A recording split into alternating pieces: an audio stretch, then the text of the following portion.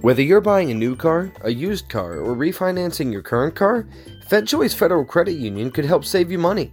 FedChoice makes buying a car so easy that you can do everything right from your smartphone or on a computer. Become a member today and you can take advantage of their great rates and financing options. Find out more at fedchoice.org. That's fedchoice.org. Membership open to federal employees, including contractors and their families. FedChoice Federal Credit Union, insured by NCUA. The studios of Fox 5 in Washington, D.C. You are on the Hill. Tom Fitzgerald here with you. And this time on the Hill, we are joined by our guest. Marc Korman is a Democratic delegate in the state of Maryland. He represents District 16, which is essentially the Bethesda area. That's right. Downtown Bethesda area, lovely downtown Bethesda. He has been in the Maryland House of Delegates since 2014. And Delegate Marc Korman, we appreciate you coming in on the Hill this weekend. Thanks for having me. All right, so one of the things we wanted to talk to you about, and we have other things we want to talk to you about, is this situation with 270 and the Beltway and what the governor does or will not do with those roads. You represent a portion of this area. What's the problem for folks who may not live in this area? And they've probably heard the phrase Beltway, because it's usually referred to, in Washington in not nice ways, but right. It's also, the Beltway is referred to not nice ways by people who live here as well, too. Yeah, actually, it's funny you say that. I wonder if people who hear the term inside the Beltway, outside of this area, really know what that even indicates. But, I think the issue is that we have a lot of traffic congestion, and it's unpleasant for people. They just want to get to work in a timely fashion or get home after a long day and be with their families or enjoy themselves and have dinner. And the goal is to try to figure out how to make their commutes a little bit easier. I would just say that what the governor is proposing, I don't think is actually going to solve that problem. But I think the idea that we want to make people's commutes better is a laudable goal. I mean, I agree with that, and I think we've all done a lot of work together to try to make that happen. It's just that this particular proposal I don't think is going to get us to where we want to go. And there's a lot of other downsides to it. Well, it's been fascinating to watch and to cover it is because this is one of those stories that when I sit there and I watch all of you talk about it or debate it, I see people who all seem to have the same goal, but yet have different opinions on how to get there.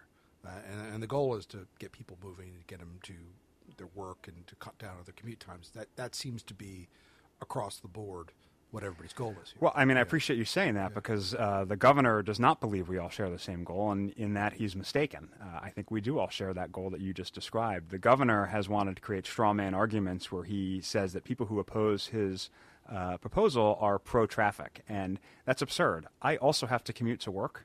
I get to ride the metro to my 9-month-a-year day job, but I have to get on the Beltway to go to Annapolis for 3 months a year.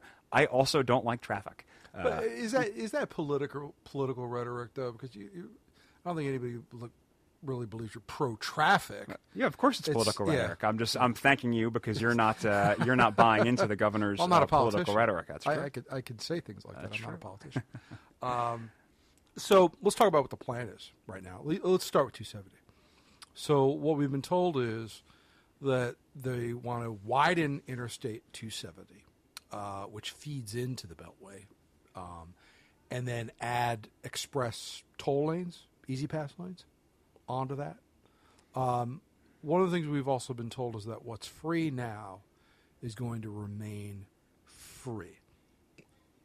But I'll tell you, one of the things I do when I report on this is I'll try to talk to drivers. I don't try to specifically talk to drivers who use that road.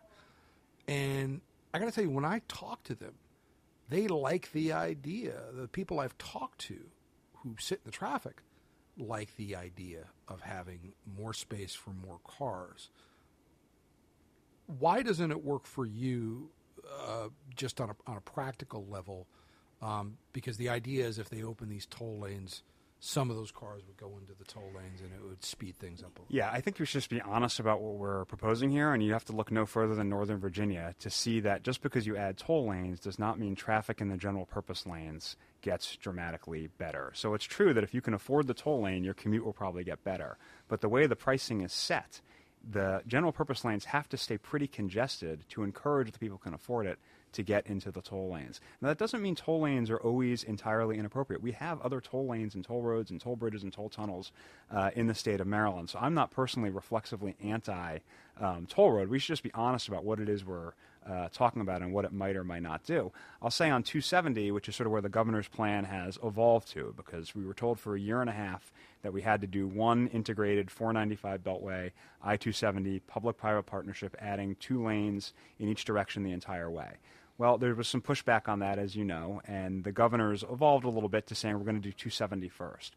But what they mean by that is the part of 270 that's currently under what's called NEPA review, not to get too far in the acronyms, but shorthand environmental review. That's the segment of 270 between the Beltway and the 370 highway in Gaithersburg. So you're talking about a segment of 270 that's already 6 lanes in each direction and was already expanded. It's the segment of 270 that's already been expanded. That's a pretty big road now. It was expanded in the 90s. It was general purpose lanes, not toll lanes, and it filled up much faster than they expected.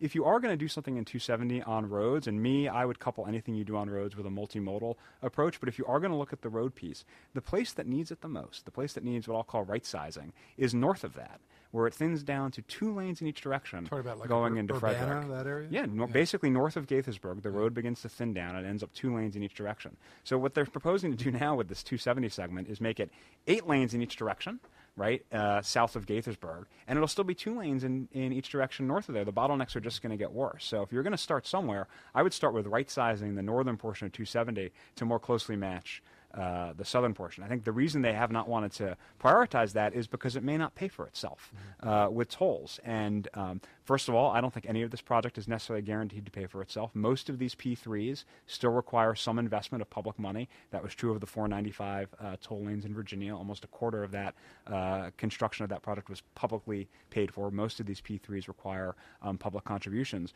But at the same time, the Hogan administration is proposing north of Baltimore, expanding the toll lanes there, and has acknowledged those will not pay for itself.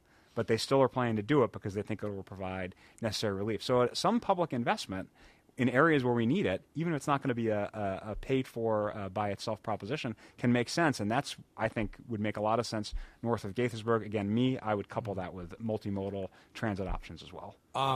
What we're left with right now is that Phase 1 is going to be 270. That was the decision. The southern segment of 270. Yeah, the southern segment of 270 is going to be a Phase 1. What scratched a lot of heads for folks, and including even some of the Montgomery County officials who said they were pleased by that move, was the fact that this will not include the American Legion Bridge, which is the bridge, for people who might not be from this area, it is the bridge which goes over the Potomac River and separates Virginia from Maryland.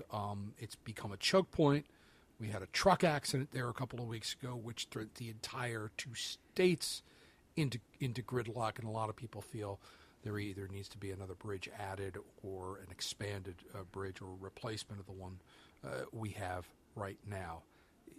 Is that something where you think there could be some movement? Because a lot of people, they'll talk about 270, but you can go and get 2 states worth of people who will look at the American Legion Bridge and find it's insufficient to what's the reality of the traffic. Yeah, although Maryland owns the bridge, so Virginia's not talking about kicking in money to do something on the American Legion Bridge. Yeah, I mean, I think there are things you can do on the American Legion Bridge. This is something the Montgomery County government, at the state level, but our county government level, has requested for years that the American Legion Bridge itself be looked at. What the governor said at the Board of Public Works meeting off the cuff the other day was that you couldn't do the American Legion Bridge if you weren't doing the whole Beltway.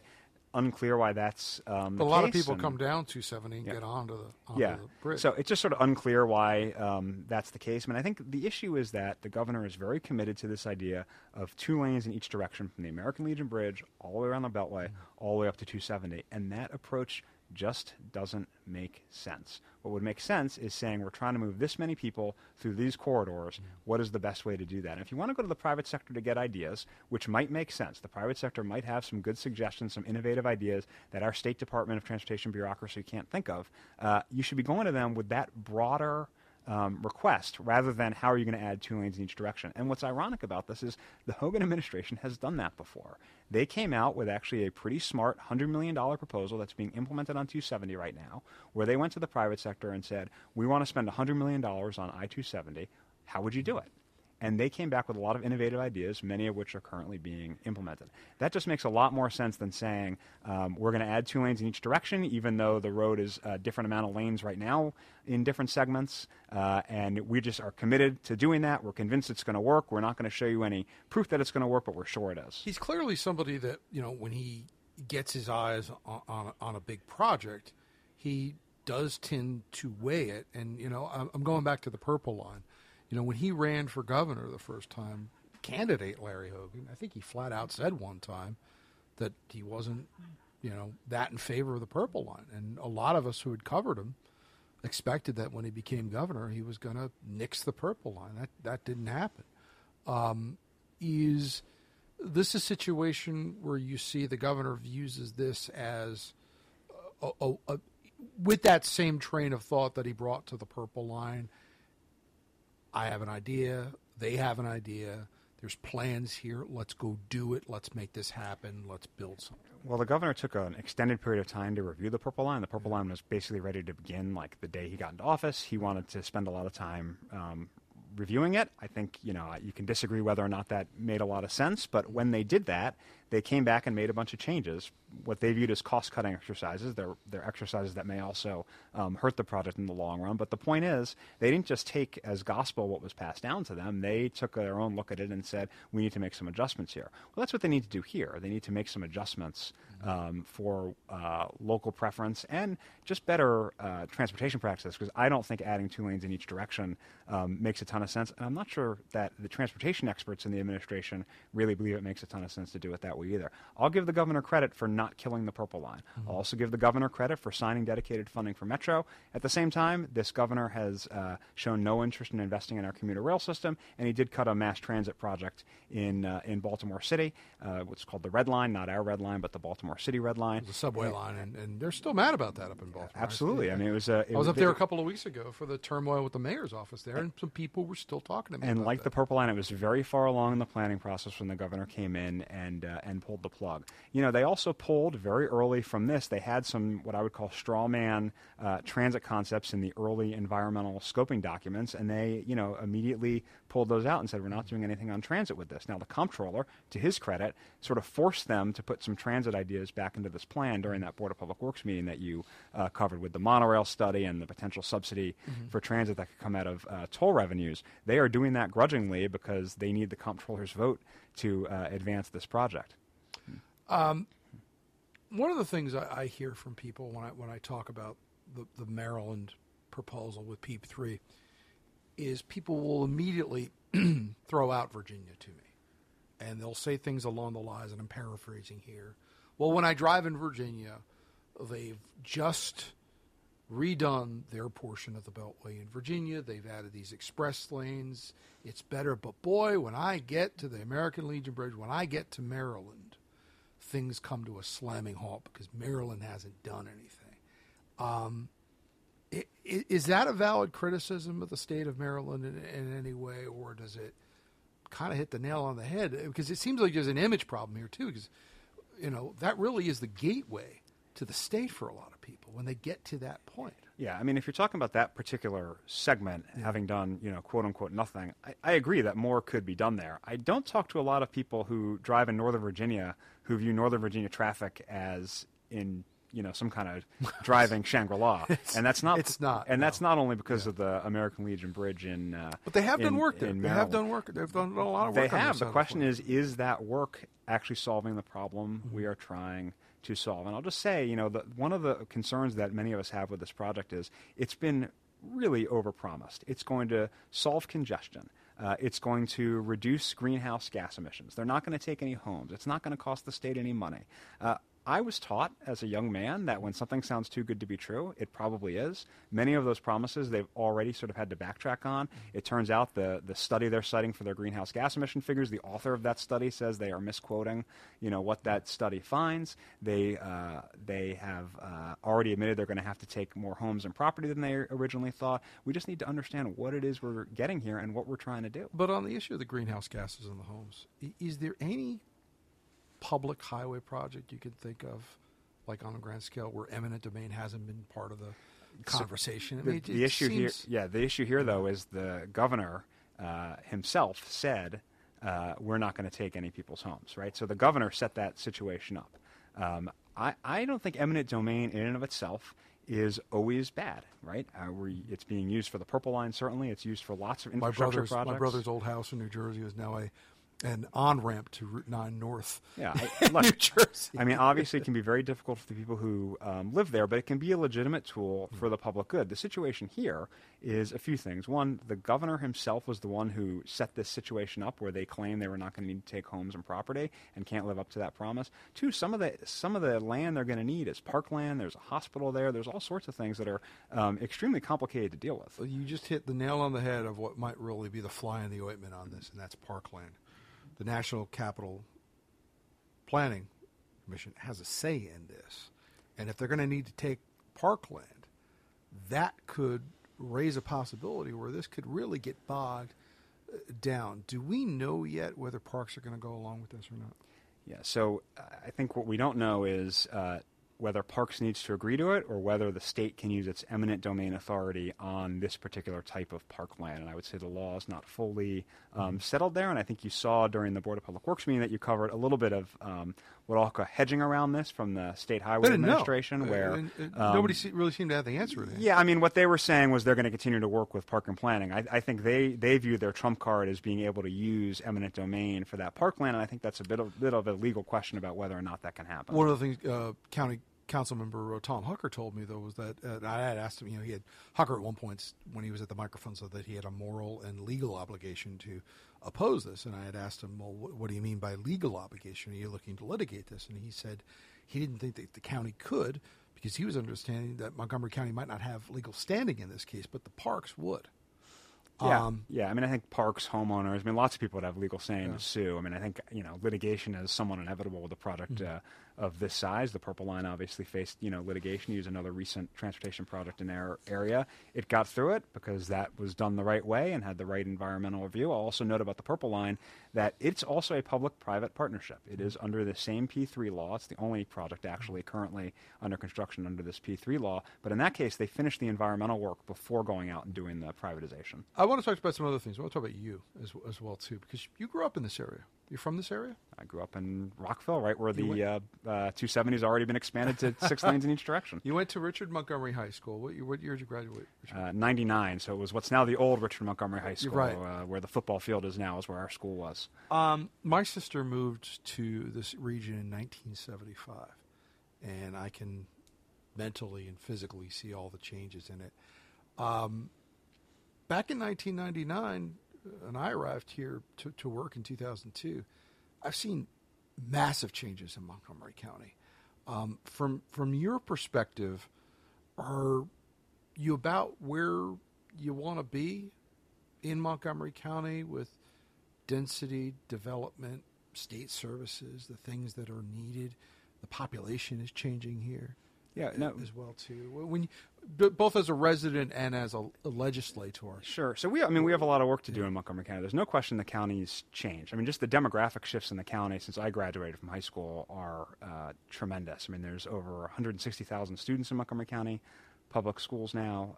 1/3 of those students are on free and reduced meals, which is a broad indicator of poverty. About 25% of our elementary school students are English as a second language.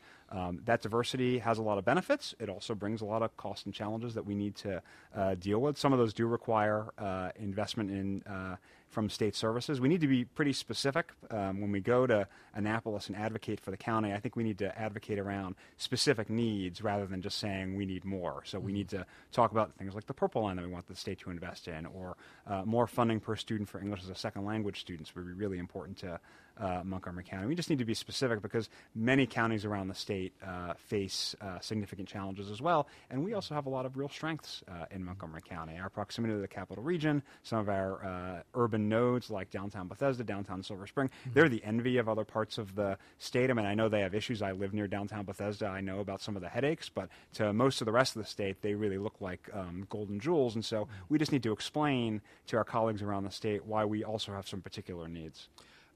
Is education, does education take up a lion's share of your time when you're working on things to bring back to the county? Yeah, I mean, that's obviously a significant issue.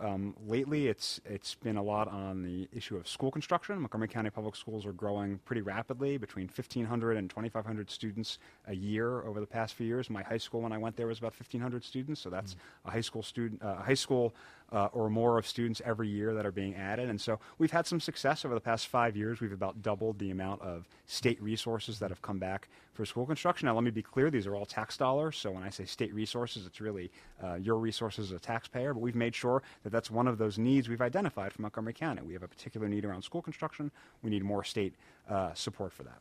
When you look at development, particularly in Bethesda, I can remember first going to Bethesda. I think it was probably 1976, and it was a lot of one-story buildings, a lot of kind of retail. Rio Grande and the cement factory. Yeah, flat building. That's not Bethesda anymore. It's slowly becoming a city, of which Fox 5 will become a part of in a couple of years when we move up the street. I belong to some of these Facebook groups, Bethesda back in the day, and I read these things from some of the Me too. old timer Bethesda that are people that some of them live here, some of them don't, that are a little bit concerned about the change in character, the change in look. Is that just a natural outgrowth from the advantages that the area has, being so close to the nation's capital, having the red line go right through the area, convenience? Yeah, so of course change is hard, and change isn't always done right. And some of the projects that have been done on Bethesda maybe could have been done in a different way. I think it's hardest on the edge neighborhoods, the neighborhoods just outside those urban nodes. I happen to live in one, and we have complaints about traffic and looming buildings over us, but we also love being able to walk to the restaurants and to the Metro and to the Landmark movie theater. And so there are good things and some bad things. I would say overall it's a positive. But that doesn't mean there's not a lot of growing pains, and we could always do better. I mean, there's a lot of issues just with better pedestrian crossings, right, in downtown Bethesda that would really make things better for those edge neighborhoods. It is a lot of growth, and a lot of times when you see the renderings, the drawings of what's going in there, it can look really intimidating. The change obviously happens on a more gradual basis. But there's definitely been a lot of change since you moved here or since I was growing up here. That's for sure. I want to end on some of the changes that went on at the top of the Maryland House of Delegates at the end of your session. Michael Busch, who was the Speaker of the House for 16 years, passed away. He had a liver transplant and had complications. And I knew him fairly well, not very well, but enough that I found him somebody who really did have his hand on the shoulder of a lot of people and taught them a lot. And one of the things I talked about when he passed was people used to call him Coach.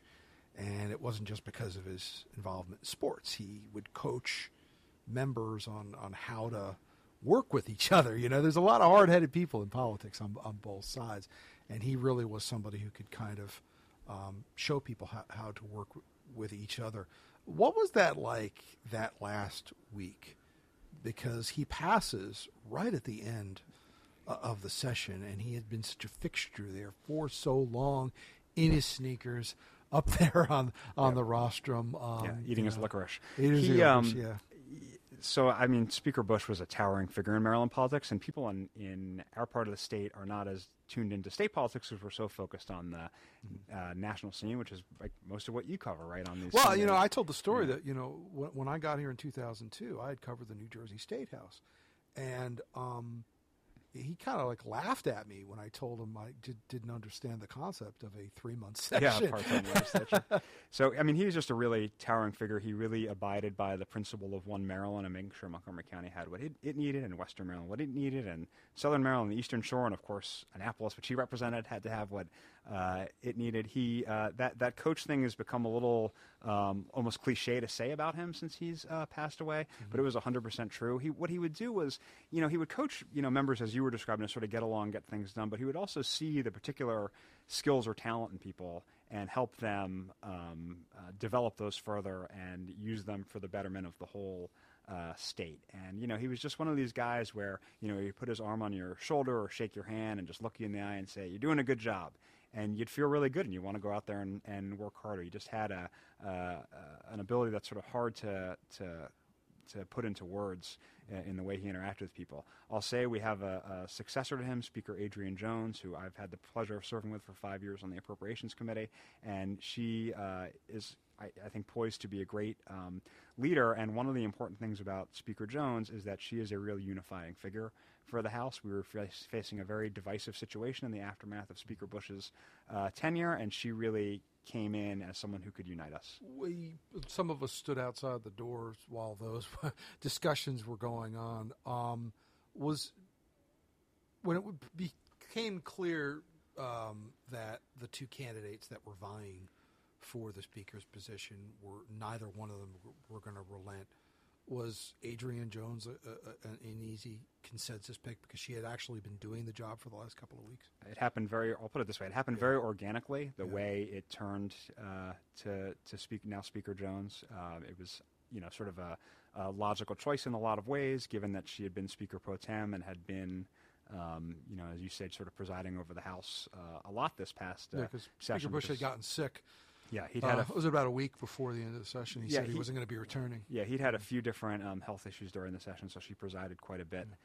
And so it was very organic that we realized we were not going to get to consensus around either of the two candidates who were actively in contention that day, and so it was very logical for us to turn to Speaker Jones. And I think, not only for the Democratic caucus, which is the room you were sitting outside of, but of course we went to the floor and all the Republicans voted for her as well. So I think a unifying figure for us. And because legislatures are very different things than executives, presidents, and governors, and things like that. Is she someone who can operate on an even plane with Mike Miller, who is the very long-term veteran, legendary president of the Maryland Senate? Because you are equal bodies of government. Sure. I mean, part of the Speaker's job is to interact with the Senate President and negotiate with the Senate on our behalf, as well as the executive branch. And, Speaker Jones has been in the legislature for over 20 years, had many important posts before this, including Speaker Pro Tem, chair of our Capital Budget Subcommittee. So she's very used to dealing with the Senate and the executive branch. She is a workhorse, having served on a couple of her subcommittees. I see the notes she has prepared before she walks into the room. So if you're going in to negotiate with Speaker Jones, I hope you've done your homework. So you've got till January before the Maryland General Assembly is back in session. How do you spend your time between now and then? Sure. So, I mean, the two biggest ways I spend my time is I have a day job. I'm an attorney in D.C., and I have a family. I have a wife and two young kids. But the legislature, while it's, referred to as a part-time legislature because we're in Annapolis for 3 months a year, you're actually doing work, year-round. Yeah. There's usually some committee work. During the other 9 months, you might be on various work groups. I'm on a work group related to You're not kicking up your construction. heels for 9 months. Right. There's a lot of constituent meetings. Obviously, you plan you plan legislation for the next session. And just yesterday, I was out knocking on doors, talking to voters, which I try to do every year, not just in election years, to know what's on their minds. Marc Korman is the Democratic delegate for the 16th District of the state of Maryland, and he's been our guest on the Hill today. We appreciate you listening. That's it for this time. We'll catch you next time. From the studios of Fox 5 in Washington, D.C., this has been the On the Hill podcast. I'm Tom Fitzgerald. We'll talk to you next time.